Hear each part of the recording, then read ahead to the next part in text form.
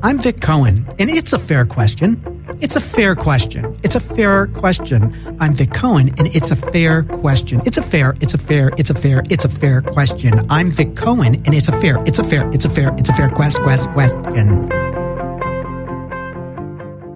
Your dad's name's Hal, right? Hall. Add an extra L, like a hallway. That's what your dad's name was Hal, but the New York thing, it was Hall. Is that right? No. Oh, the hall, like down the hall. No. His parents were Michigan farm folk, and they named him Hall. Oh, okay. I didn't know that. I thought it was came Hal. off a farm. I must have misread that, or it was miswritten or something. I don't know. Or maybe that was it. No, it was Hall Overton. I wouldn't lie to you about a thing like that. No, I believe you. I promise you, Vic. No, I'm going to go on Wikipedia and show you. Wikipedia? You want Wikipedia? That's funny. Get I like a pen. that. Get a pen. That's funny. Right I then, like you're going to use that again. Oh, I'll put it on right there in the computer. That's new funny. Joke. I like it. What? A new joke? Huh? That's always good. All right. You can go home now. No, this was nice. Yeah. I love the sauna effect. I think oh my God, I lost a couple of pounds here. So you got to know Dizzy Gillespie pretty well as a kid? Mm-hmm. And what was Dizzy Gillespie like? Grandfatherly in a way, cheerful, loved kids, would puff out his cheeks, crack us up. For those who don't know Dizzy Gillespie or listening, can you give us a little... Jazz musician noted for his weird bent angle trumpet that just cants upward. And his cheeks that just explode outward like an airbag in a car when he plays the horn. The tissue just stretched until that was part of his unique look and sound and his genius, it became part of the package and one of the trademark things you would look for during a show. And as a kid, that's playful and fun and so visual and it's beyond the music. There's a theatrics to it. It's breaking several sets of rules at once, even the visual. Mm-hmm. Yeah, that's right. It's cool. And then, because it really shows you, sometimes it's interesting what you will be remembered for and trademarked for. You'd like to think it's just the nuance of your work. But there'll always be someone that just loves that one weird thing you do and nothing else. They ignored all the whole other body of your work, and they just love it. They just want to come and hear that one thing. It's like the people that would only see Gallagher smash a watermelon, and I just didn't like when he went to canned goods, It's just not as much fun with a can of beans, No, he's not. So you got to kind of hobnob as a child with some pretty big legends in the jazz world because of your father being not only a teacher at Juilliard but also a big band arranger. Is that correct? Yeah, I wouldn't say I hobnobbed, but they'd bounce me on a knee and let Lionel Hampton let me play the vibes. Mm-hmm. Held me up so I could reach up to get him. Now, you're not significantly older than me, but I'm curious. It was a very different culture. Even then, even not that long ago, you were immersed in a black culture. Mm-hmm. Your father's white. Mm-hmm. Did you ever remember seeing any racism going on there? Not from your father, of course, but just in general? Well, my dad didn't know any black people when he was raised on the Michigan farm. And he had a neutral opinion about it. He didn't have any opinion. He was just dealing with day-to-day, just get the stuff done on the farm. Until World War II came. And he wanted to sign up to fly like a Mustang or a P-38 or something, and they said, "Oh, sure, kids, sign here. It's all one army. We can put you in an airplane as quick as a tank." And so he signs in, and they go, "Oh, by the way, how tall are you?" "Yeah, I'm 6'4". "Oh, you can't fit in a fighter plane." "Okay, we're putting you in the 103rd Army, Patton's, beach landing." So, yeah, because it was all Army everything. So he was in the Army, and once in the trenches, he was put next to Jewish guys on one side, black guys on the other, all shooting at the Germans, Mm-hmm. So racism gone from, if there was ever a possibility for it, he wasn't thinking in those terms. He was thinking about men, American men, Mm-hmm. And so he gravitated to do things that were outside of the regular, what you would be expected to do. When he got out, we met some musician guys, and then got into the USO, and, by the time he's out, he's hooked. He's got to keep doing the music after this. He was set. Now, you had said that you got interested in music because the comics would be the opening act for the jazz acts. Is that That's correct? right. Really edgy, hip comics, too. And I don't remember all their names, Were you laughing as a kid? Do you remember? Not always, but I saw Dad laughing. Mm-hmm. And I went, oh, that's what makes Dad laugh. Well, then I'm going to go for that. Because I want to get Dad to laugh, and I don't want to have to chase his legacy. Because my mother was a musician too. She was one of the Chordettes, Lollipop, Mr. Sandman. Those don't. If you don't know Lollipop, it's lollipop, lollipop, oh lolly, lollipop, right? Yeah, from the 50s, and you'll hear Mr. Sandman playing a lot in things that are supposed to be from the 50s, Back to the Future, and all that. Mr. Sandman. Yes. Bum, bum, bum, bum. Yeah, right. So she was in the group. She wasn't in the original recording of it, but as one of the girls got pregnant and had to get out of the group after that. So Nancy, my mom, came in to fill in for all the road gigs afterwards and met my dad on a gig, and then I came along in 54. Mm-hmm. And in a 54 Chevy. It was in the, we had a 54 Ford. I remember seeing pictures of that. I might have been conceived in it, for all I know. Are your parents still with us? No. They're gone. Oh, I always hate asking that question, but it's curious. Like, say with us. I don't know how to ask that in a tactful In one way or another, I would imagine they are. Yeah, well, that's a good answer. So yours? Thank God. Yeah, good. Yeah. So cherish that, man. Yeah. Check in. Oh, I do. All right. Thank you. Yeah. So regarding, you see this stand-up comedy, and then Dad's laughing, and you realize that sounds like fun. Yeah. Did it seem like love, in other words? Because for me, I think that was part of it. Approval is love, you bet. Mm-hmm. Yeah. I guess in the most simplest reductionist file in your head, boils it down to its little bouillon cube of its pure essence, its alchemized gold. It just filters down to the white powder of love. The golden powder of love. I think for me it did, Yeah, doing the arts and having any approval in your most expressive creative side, not just your recreative side. It isn't just what you memorized. It's what you made. When you get approval for that, it feels different. It feels different than passing a test. It feels different from anything that was involved in your memory. It's when you made something and they approved of it. They're approving of a different part of you and you know it immediately. Right. Now, just to be clear, if an actor or actress memorizes some lines, that is memorizing and learning, but you're talking about the making of the character in front of the camera or the audience, correct? I would say the difference between you did someone else's words and got approval, and you did your own and got approval. More of you got approved of in that. You weren't hiding behind anything else when you did it. Did which? Your own thing. Yeah. I'm just saying approval for both is great. Right. But there's an extra something. There's an extra bonus envelope at the end of the one where it was your words. So in other words, like being a stand-up comic. Yeah. Or the author of the thing you did. Mm-hmm. Hey, if you're wanting to give us a call, the number here is 800-893-9562.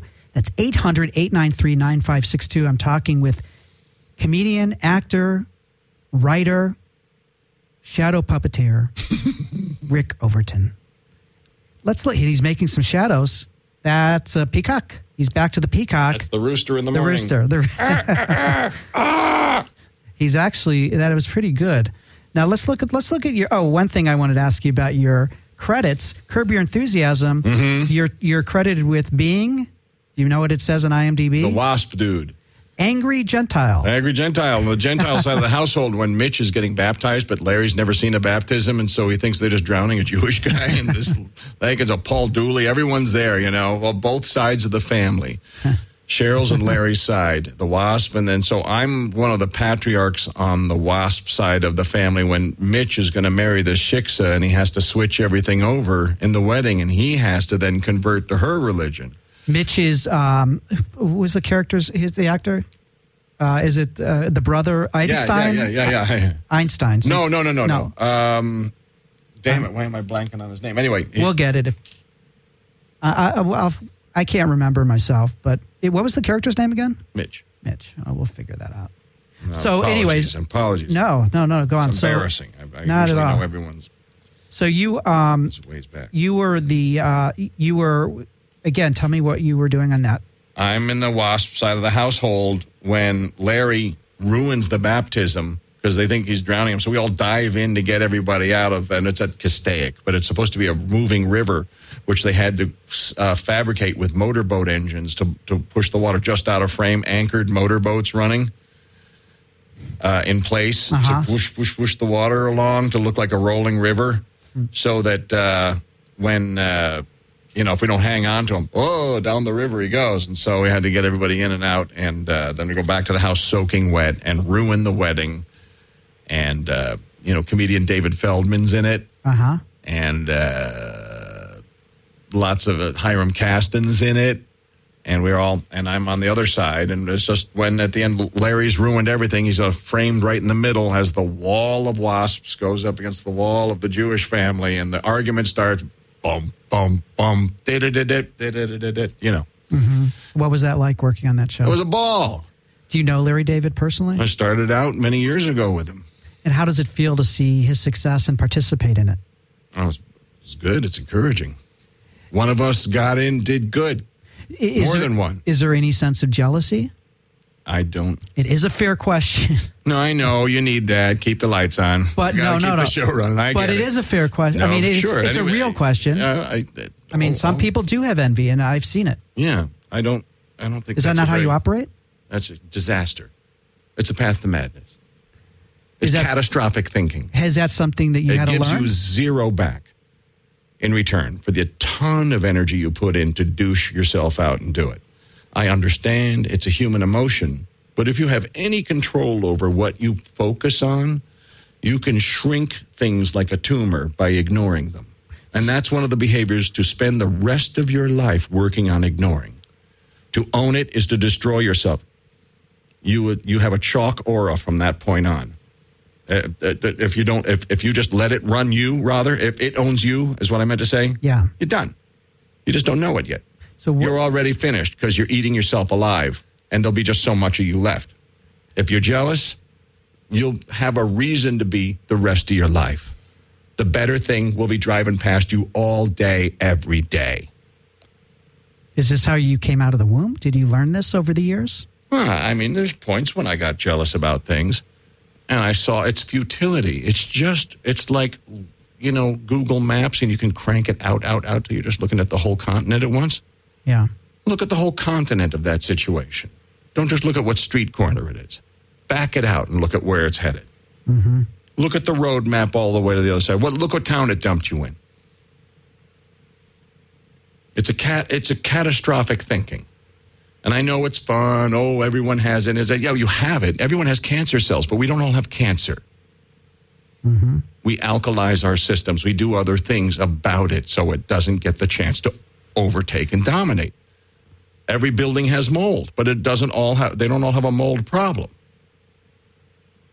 It's like mold that way. It can overtake and crush and destroy everything. And it's as smart as cancer is, in as much as it destroys the host that it was living on. Mm-hmm. And it ultimately dies when the host falls over. It's not that smart an emotion. It's not a great long-term bank investment in your personal energy. I think that's brilliant. I agree. I'm curious if you have an exercise or a cognitive approach to, if those thoughts come to your mind, is it just not now, or I'm not interested, or has it just, you've gotten so used to kind of being trained not to even go there, those thoughts don't arrive? Yeah, I don't know. It doesn't dawn on me that much. Yeah, that's great. The reflex is kind of died off. Mm-hmm. It'll come back on huge things every now and then, but it's it lasts as long as a birthday candle. It's not that big, right, big torch that never goes out. Yeah, from the Olympics. Yeah, I think that basically, I like to try and operate out of a place of abundance. So if the world's abundant, it's an abundant world. There's lots for everyone. Yeah, just because some other guy didn't get the gig means it just dumps into your lap. It's not your Frisbee just because the other guy isn't holding it anymore. Right. Yeah. And it's you watch it jump to another guy, and you'll watch the person that you might have been jealous about fail, and now they're sitting with you somewhere because they lost it to something, and you're watching them be jealous again. You realize,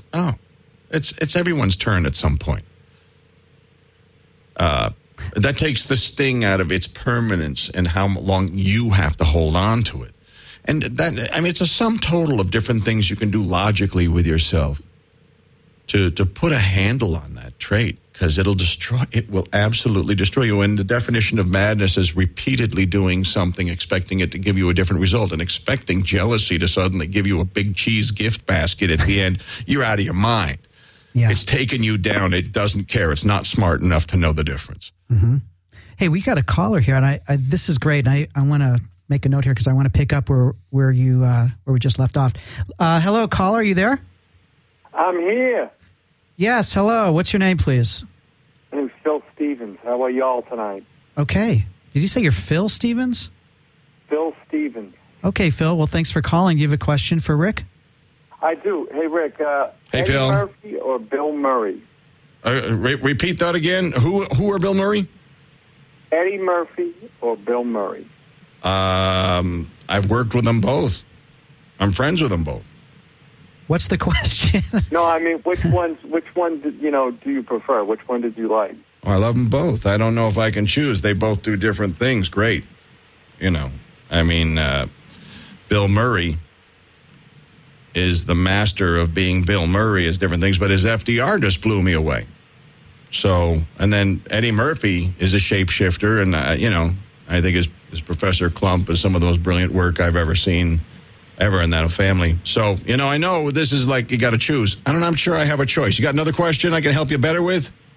Are you going to be in the new Beverly Hills Cop? Oh, man, you know what? I was just on the phone with my guys saying, come on, I was the dude in the warehouse. You got to get me back in this series. So if you guys are working on that show, he just nailed it. Yeah, listen to what he said. I should be on the show. You're right. That's Beverly Hills Cops? Beverly Hills Cop, the TV series. And Eddie's son is going to be a cop in there, too. Oh, good. And he's playing Eddie's kid, too. So he's actually playing his kid. And and I've seen him. You probably have seen him, too, Rick. The kid is smashing. And we say kid, I mean, he's probably in his late 30s, or maybe early 40s even. I mean, he's not a child. He's a grown man. He's very talented. I love when that works, you know? And he looks like him. He sounds like him. Yeah, the laugh great. is identical. That's great. It's crazy. Isn't that great? Yeah, he's like a clone. He's a complete clone. So I know you're right about that. I would really love to be on the new series, and maybe you put it into the universe, the zeitgeist, by suggesting it. So good call. I hope it works out, man. Dude, I hope it works out. You got that was great. Thank you for the call. Thanks for the reminder. I'm calling about that again tomorrow. Thanks. That was great. Hey, Good talking to you. Did you give him a match?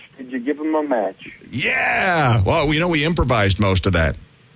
Nice. Now, just to remind everyone who's listening and to update them what we're talking about here, Rick was in the film Beverly Hills Cops with Eddie Murphy, and I believe you were talking about your work just now about how it was improvised. Yeah, it wasn't completely improvised, but there were moments of it. There were big chunks of it that we horsed around with, and they were, okay, do that again. Yeah, I think Martin Brest was the director. Okay. Is your experience, because I find this, I love when a director, you do it their way, and then they give you the freedom to try it. Totally. You know who else is great with that? Harold Ramis. I mean, he's a great, great director. Right. I haven't worked with them, but I know. Groundhog Day. He was a Second City man. Mm-hmm. He's a Second City guy. Remember from SCTV, how brilliant he was on SCTV? So he's... he lives in Highland Park, Illinois. At least he used to. I don't know if he's... he went right back. Right back to his hometown where he loves it. I saw his office, actually. It was downtown Highland Park. Didn't make it inside. I just looked. No, it's great. I love it. So, motion picture, So he loves when the whole flapjack thing, all that. We're just playing around. We don't ruin the idea. Get the basic idea out. Right. But you got your way of doing it, and can you do it in this amount of time? Now, going over your film credits, which I haven't shared yet, Dinner for Schmucks, Bad Teacher, Groundhog Day, as we talked about, Beverly Hills Cops, A Fine Mess with my friend Howie Mandel. Howie was great in that, along with Ted Danson. Yeah. Yeah. Now, when you think back at the... Blake Edwards directed, man. I got to work with Blake Edwards. Can you believe it? Now, how did you get that job? I auditioned. Does most of your work today come from auditioning, or does it mostly come from casting directors and they just know you? Let's call Rick in. It's I wouldn't say it's half and half, but it's both. Mostly auditions still. Yeah. Would you say that after doing this so long that you have a personal relationship with the casting directors, like as friends? Yeah. I'd say so. I mean, we mostly just see each other at the auditions, and I'm very, very dear friends with a few of them, though, Like And it any just kind of happens. business, right? I mean, You just know someone long enough, it's going to come up. Sure. now a new trend, or I don't know exactly how new, but in the last probably 5 years or maybe a little longer, there are these workshops where a casting director comes in and then the actor pays $40 to get a quote unquote workshop with the opportunity to be in front of the cast director. And I know people who have been casted out of this. That's right. Do you go to these kind of workshops? I haven't in a while, but I think maybe 20-something, a little more, 20 years ago, I did a couple of those, yeah. They become quite popular, and it's Now interesting. They're taking off. Are you kidding? It's its own industry. How do you stay on top of your craft? Do you take acting classes, or have I you ever? haven't in a while, but I highly, highly recommend Brian Reese for cold reading, because it's cold reading done properly is scene study, but at DSL download speed. REISE, Brian Okay, Reese. and he's in Los Angeles. Is that right? And his wife Elizabeth talks, and they have associate teachers. I used to associate teach for him, and he's wonderful. He's a work-getting guy, and by that I mean you. Now, He's wonderful. let's talk about Fletch. I was very interested about this credit. I did stunts for Chevy in a scene that didn't make it when he's in his full hockey gear. Remember after the hockey game? Yeah. And then suddenly he's back at the office. There's a whole scene with him running across the street in full hockey gear with cars screeching around him. And because of his back from falling off the ladder so many times on SNL, it couldn't be Chevy at the time.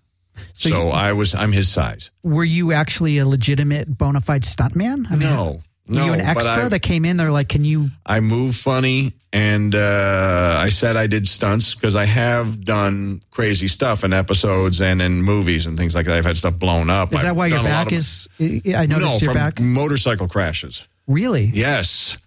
Why I've do you been ride a thrown- motorcycle? I You know did. they're dangerous. Oh, now he tells me. Sure. Where were you? Didn't you read the directions on the thing, the warning label? That's one warning label they do not put on a motorcycle. They're This trying may to sell. kill? Yeah, they try to leave that part out. Well, I did stunts for him in full hockey gear, so you couldn't see the face. And at the time, my hair was blonde because I was shooting a movie where I was blonde in something called Odd Jobs, so you had to completely cover my head.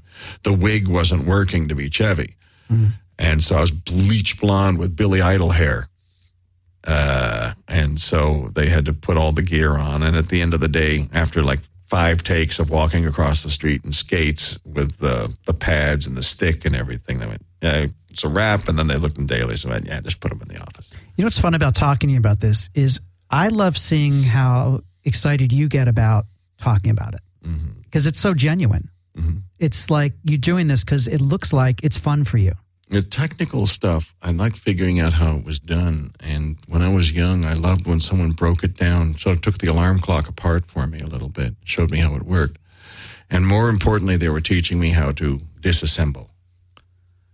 The components will change from clock to clock. The ability to disassemble you take with you. And so you enjoy that in the art. Deconstruction, yeah. Of the deconstruction character? of art, of anything. Deconstruct, watch, let it be what it is, and then watch what it does. Then it's a matter of figuring out the patterns of what it is, and you start to break down what makes that happen. That's what science is. It's just pattern establishment. Have you had any formal training as an actor? Like any theater classes or? I just stuff in school, and studied at Herbert Berghoff Studios in New York for a little bit. And then Was a lot of it learning on the job? Yeah. And I think shortcut was being in stand-up during the crest of the beginning of the boom. And when we were starting to be recognized that we can be on-camera actors as well. And they started to then really flock to the comedians for acting stuff. And I was just dumb luck again. I was just standing there when it happened. Yeah, well, you actually have to have talent too. Well, I know what you're saying. But that's luck too. Yeah, I get you what you're saying. Now, you had a lot of cohorts who ended up with probably their own series because that was a very now you appear to be, from what I saw online, good friends with Robin Williams. Was he one of your classmates, so to speak? Well, he's we started roughly the same time, in the early 70s, and met up in the later 70s at Catch a Rising Star. and then became a friend. We've been friends, and we did improvs together, and now we're known for, we go up on stage and we play for like an hour and stuff all the time. That's great. Improv for me, as far as at least being an audience member, it's so hit and miss. I mean, and when I've performed, it's hard to guarantee a great improv scene, right? I mean, or with you and Robin, is it always a guaranteed home run every time? I don't know about every time, but a lot of the time. You've got a good success rate. That's why it's daring. You might not get every one of them out of the park. It's not like a completely rehearsed thing. But how often a completely rehearsed thing, you didn't call all the right laughs and all the right jokes there either. Yeah. This is the brand new one. And I think audiences like when they're watching something sort of adrenal and brand new and the risk of it, We haven't seen my comedy, but my style, a lot of it, I mean, I tell jokes, but I really love the experiential thing. Interaction. Yeah. And because for me, there's something just magical for that audience because it's happening now. Right. Even if it's a little planned, sometimes it's not planned at all. Yeah. But for me as a performer, it makes it a little bit harder to sell that like on a set on Conan or something. Totally. That's they're opposing worlds that way. Right. They don't want it. No, they don't want it. Because they want to know everything that's going to happen. They want absolute control of every sound out of your mouth. Have you done late night? Any late night stuff? Not for a while. Yeah. If you really go look at a YouTube of what I do, audience. Yeah. And then ask yourself, what show? I mean, I'd love to do it, but I do what I do. I kind of play with things a little harder at times. And you think you're too opinionated? Well, I think not good for commercial advertisers. You don't see the topics I joke about showing up on TV very much. It's mostly having kids and what it's like at home, and eating at a certain place, and a lot of recurring themes in that way, Right. But so they feel it's more relatable to more of the viewers who are home with their kids. And I get it, and I don't really represent that world very well. But there was a time in your career where you were going there earlier. Yeah. Earlier on I was, until my style sort of switched over to, I guess, they say you're supposed to write what you know. Mm-hmm. What happens when you switch what you know? It's called getting older. Yeah. But then you got to write that. Mm-hmm. Or not write that and live with yourself. Were you finding kind of an inner conflict at some point about? I got a lot of conflicting advice about it. And if you want to get on this clear, show, can't you just do like a set about, this food or that airline or something like that? Just get one out so you can get on. Because, they say, well, you can make anything work. Yeah, I don't want to make anything work. I want to make the act that would have made me laugh work if I'd seen someone else do it. Except I'm the one thinking of it. I mean, I think your act at its height is your opinions with jokes. Well, there are some... Whether you play it arch in reverse like Sarah Silverman does, she plays a person who is, completely amoral at times, but you see what she's parodying, and in reverse, it means she's highly moral. Mm-hmm. And she's actually leaving a very important message about how humans treat each other by acting like the person that doesn't do it right. Mm-hmm. Very brave, Brilliant. Yeah, that's interesting. That's great insight. I pulled a clip, and I have a hunch, and I'm looking forward to hearing your assessment of this clip, but I have a feeling this was coming from a little bit of your earlier comedy, not like the earliest, but there's a joke we pulled that could have been, I think, on Late Night. Let's hear it. Can we roll that, Jeremy? Peter Townsend from The Who. Oh, yeah. He's completely deaf now. Golly, I can't imagine how that might have happened.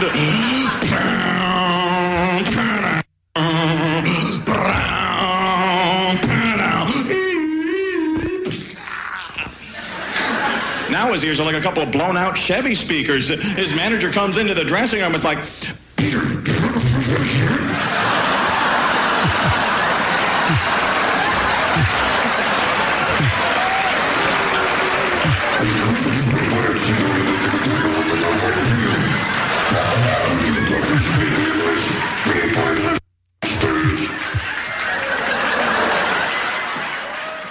I think that's Rick Overton of yesteryear. That's such a great... That's trumpet. Talk through trumpet funny. Lips. That's the secret, kids. Talk through your trumpet lips. I'll have to practice. But it's a big laugh. Well, the second I heard that, I laughed Lone speaker hard. ears, yeah. Funny. Eggs. Well, at that point, I'd been pretty actively motorcycling, and I was starting to get blown eardrums. So there were periods of time when things sounded like that to me, which is how I related to it. Oh, okay. Well, was that a joke Rick Overton would do today? I like calling you're the third person, but would you do that joke today? You know, I still do. Not everything I do is all social all the time. I still think of little weird things, and you mix it in and pepper it, you know. Now, I could be absolutely wrong, of course, on this, but when I listened to that, I heard a little bit of Steve Martin. Am I just hearing things wrong, or not? In the presentation of, like, you know, it was very big, and do you don't hear that? Could be. It's fun and big and kind of silly. I was talking like this. Because he would kind of, yeah, right. I mean, they just felt. I've got the crazy feet, the happy feet. It's because I love Steve Martin, you know. Oh, I hadn't thought about that. I'm going back and watch it. Maybe it snuck in there somehow, and I didn't realize that. Well, you know, you try to be original, but there's only so much you can do. Well, I'm not suggesting it's unoriginal. I just thought it was fun for me because like I said, I love Steve Martin, and the joke itself is really funny. Oh, thank you. Now, I love this question. I've asked it to a few of the comics here. My style of writing comedy, I heard this a long time ago, is to use the truth as a springboard and not as an anchor. Now, meaning a lot of comics get very married to the truth to the point that they killed the joke. Yeah, totally. They're so married to the truth. That's not what happened. Right, exactly. That's like a new comic.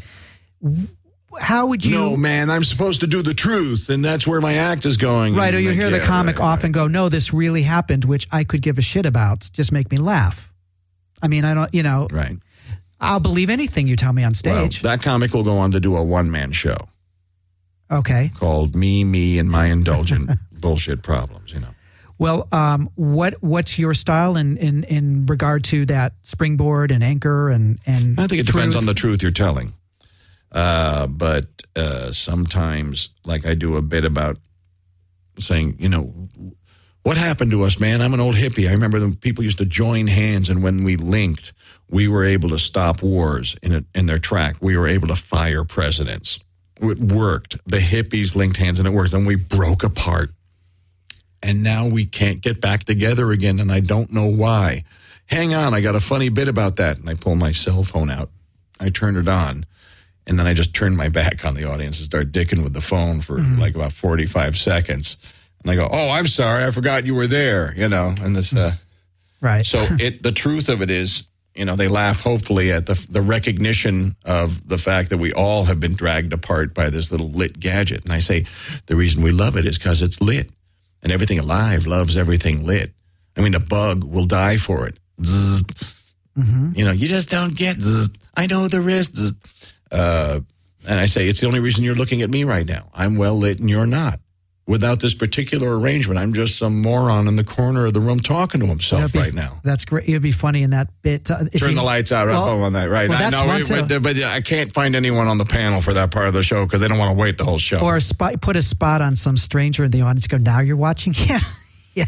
You lose the spot on you. There's another twist on it. And you go, now we're looking, you know, especially if you pick out like a funny looking. You know, but the trick is I got to get a follow spot. Most clubs you need don't a follow have spot. that. Yes, you of know, course. 10K, we got to bring it around. You definitely need a spot on you. But if I thought it was going to bring me enough yield that we could use it for more than one guy and stretch it, and that's like worth renting it or buying it. And you could do a callback to that person too throughout the show. That's not a bad idea. Because it's such a great observation. Thank you for that. Yeah. No, and also, you know, you want to do you want to do another HBO special or some kind of thing like that? No, I'm all done. What do you think? Yeah, of course I do. Yeah, I want to do another that HBO would be a great HBO. Come on, you're the guys that let the dangerous ones talk. Come on, I'm still here. You know, I mean, 58 years old, that ain't the end of the world. Well, you know, the thing that's interesting also about you is you're very open about your age, and that's such a non-Hollywood thing. Yeah, well, you just have a look at me, you can figure it out, you know. I would have thought 57. Heinz, the Heinz age. Yeah. Perfect. Varieties, 57 varieties. No concern about ageism in Hollywood, saying your age? What am I going to do? At this point, that's not my battle anymore, is worrying about that. It's got to be someone who knows and needs this category, you know. Mm-hmm. And what is your category? Character actor. I do lots of dialects. I do, you know, sort of the jerk boss, the idiot cop. That's kind of bread and butter for me. I do a lot of those. Your eyes light up on that. Is Yeah. that fun for you? It looks Yeah. like it would be. Oh, I get a lot of that kind of work. Why is it that that's fun for you, that particular role? I'm good at playing. A dick? By a dick, I mean a cop. He's not always. Oh, I thought the there's not smart always ass, not the cops are dicks. Not a smart ass so much. I don't sell smart ass because I'm too big. Smart ass sells better in a smaller package. The bigger you are, the more you have to play a dope. Okay. And so, like the big stupid guy, I get the sort of FBI shave it down to a mustache, or the CIA version of that, or the police detective version of that. I got lots of that work. Okay. So I've sort of refined how that works. And people say, do you want to be typecast? I go, on this? Yeah, totally typecast me. Keep calling. How aggressive do you get? Like the caller was talking about Beverly Hills Cops, the TV series, and you said tomorrow. I already sent one note about it. Do you read the trades every day? Every now and then a friend calls me, yes, or a friend calls, man, you got to get on this. I just read this. And then so a buddy will alert me. I have a good network of friends that call when there's the right thing for Overton, you know. And I call for them when I see the right thing for them. That's what kind of agent do you have? Where do you have an agent?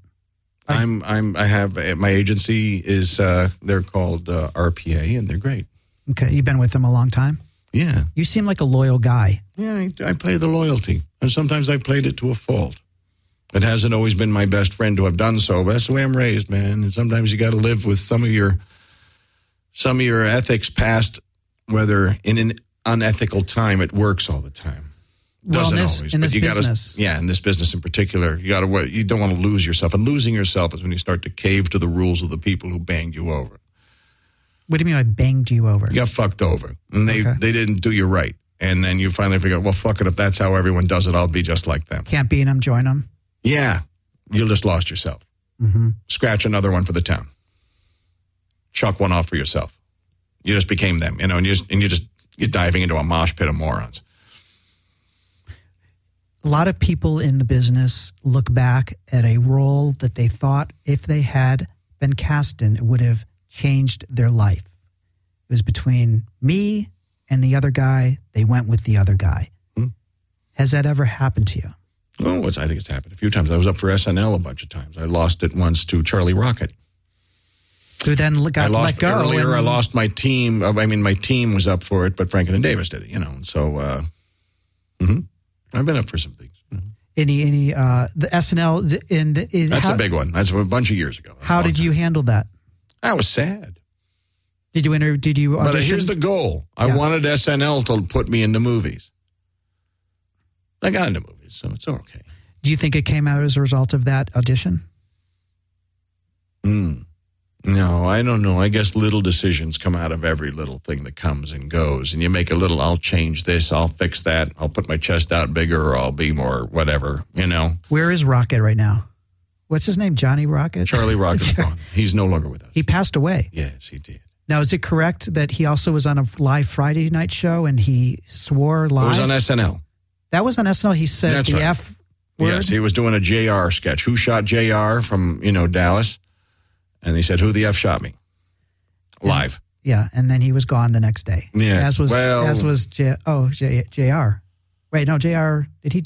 Yeah, who J.R. killed Ewing. JR? Yeah, right. J.R. Ewing Not JF. was Larry Hagman. No, he was around for quite some time. But the character we just was lost dead. Hagman shortly, recently. We just lost Hagman. Yeah. So, did you actually audition for Lorne Michaels himself? The whole spiel. What was that audition like? It was he alone? nerve-wracking. You do characters and you just try to get a laugh, and they kind of, Did you create characters just for the audition? Yeah, I did some of my stand-up which had characters in it too. And how quickly did you find out the decision, or was it? Well, a week and a half, something like that. So that would be a few days. That would be one. Obviously, you're over it. You don't look back, right? Like what would have been, or it's kind of done, right? Yeah, you don't dwell on it so much because you got a lot of tomorrow in front of you that's stacking up. You're backing up like luggage that didn't make it through the tassels, and it just starts bunching up and dumping off the rack on the other side because it's it won't make it through. That's what your present will do if you're looking the wrong way. You're looking over your shoulder while present. You're tripping over everything that comes because you're not looking forward anymore. So you obviously have a psychological oriented mind. Mm-hmm. Have you ever thought about being a speaker? I have. You know what? Do you speak? Recently, too. Wait, when you say I have, that means you have been a speaker or you've been thinking about it? Well, a lot of times when I'll teach improv or when I teach something, I'll sneak a lot of this stuff in because I think that there's never a point when they don't all connect. It's just we don't bother to, which is different. But I think everything is all connecting the whole time. How much of being an actor or an artist is also being a good self-analyst or psychologist? Not necessary for everyone. And some of them are terrified of analyzing because once they crack it, they think what makes them messed up is what's going to be the only thing that keeps the candle lit for their funny, And it ain't broken. I don't want to fix it because if I fix it, it might go away. Then my neuroses was the furnace that drove the locomotive up the hill, And so a lot of guys are terrified to break that part, but I don't think you need the suffering to make art the whole time. I think that's a myth suffering people have built around how they continue on.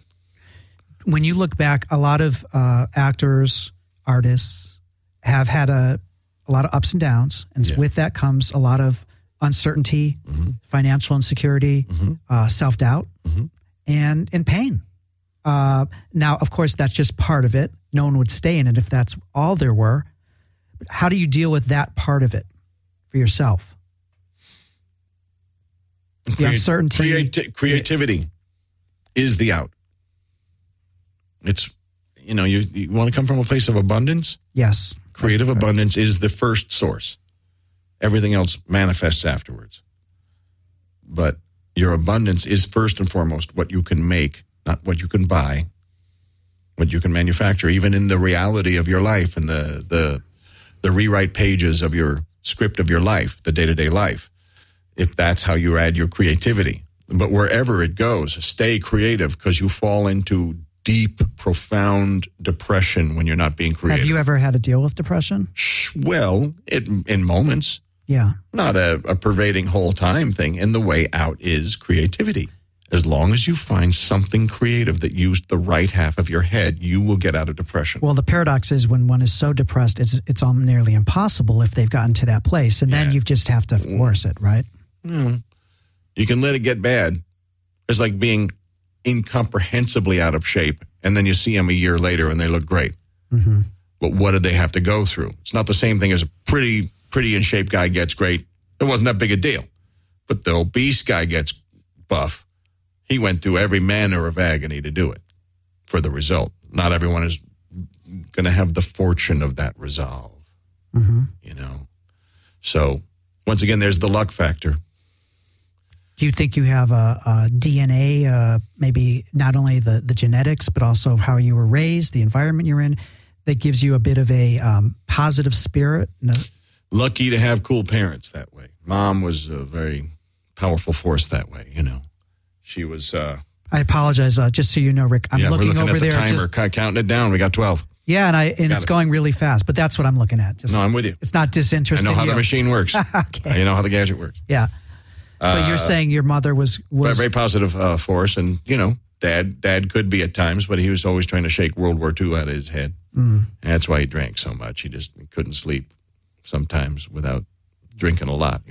I don't know a lot about World War II, but was this the invasion of Normandy? This is the big beach thing where everyone was getting shot? Private Ryan, and right. Yeah. Wow. So he drank like the other guys did that all went there because they didn't have 10 other ways for you to get to sleep back then. It was the Mad Men time of a martini, Right. Yeah, it got him early. He died at 52. Wow. Took him early. Was it alcoholism? That's a shame. Yeah, just that, the rot gut they give you in a jazz club while you're playing. Keep feeding the drinks up to the piano player. It's so young. I'm older than he was, I got no page to flip to for what it looks like next anymore. You got to write your own. Another reason to start improvising again. Get good at it so that's your friend. Make improv your friend, the help me, save me Superman that shows up and gets you out of any mess. Now do you mean literally the comedic improv, or are you talking about the improvisation of living life? No, both. It should add to it should blend over. Yeah.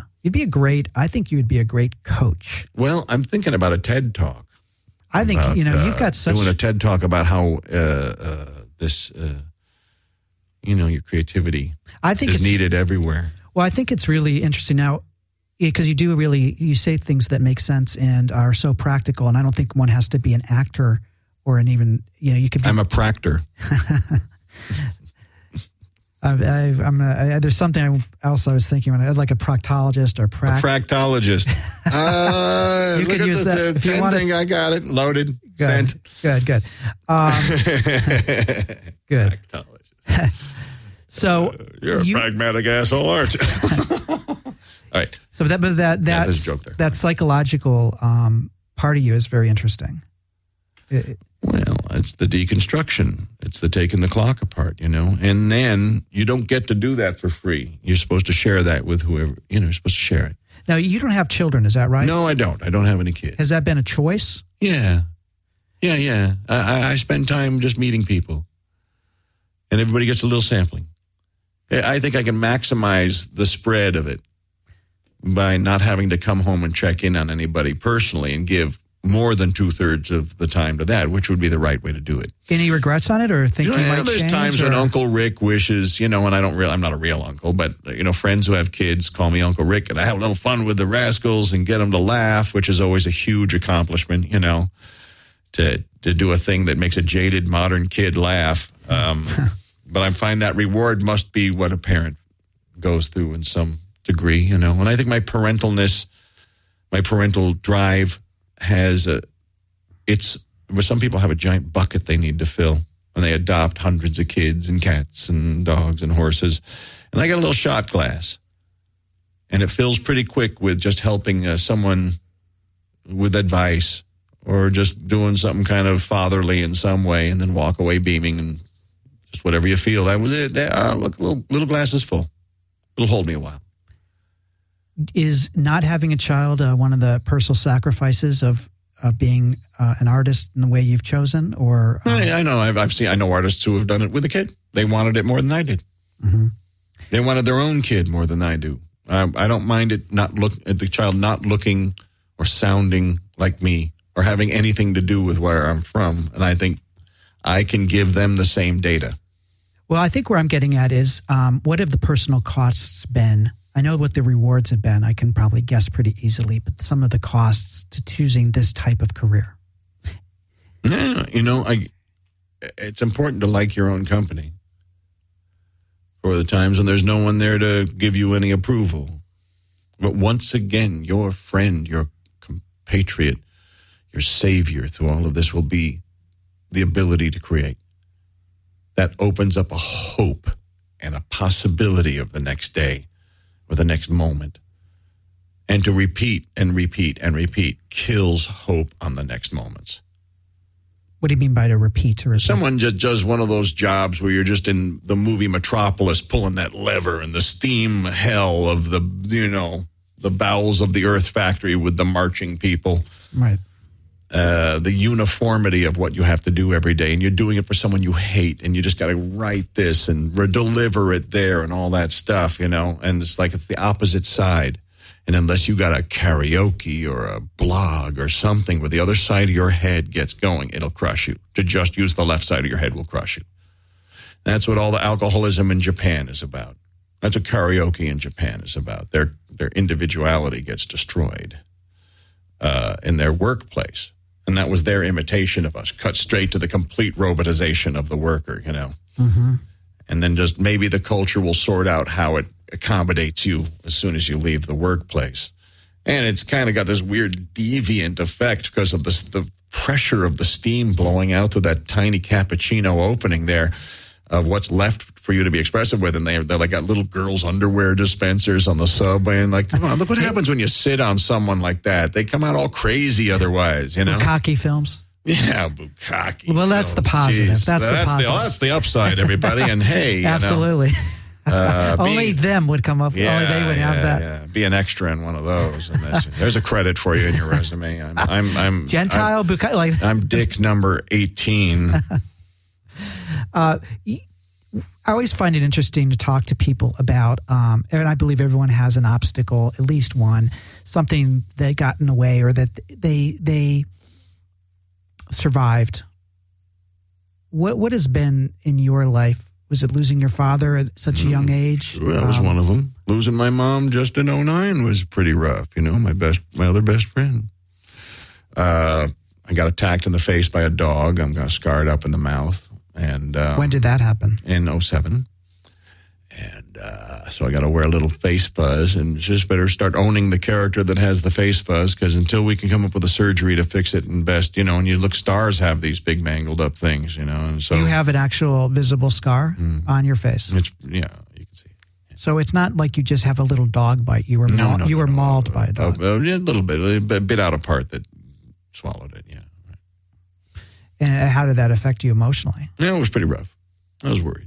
But then I got the movie The Informant right afterwards with Soderbergh and Matt Damon, who I think is some of his most extraordinarily brilliant character work ever.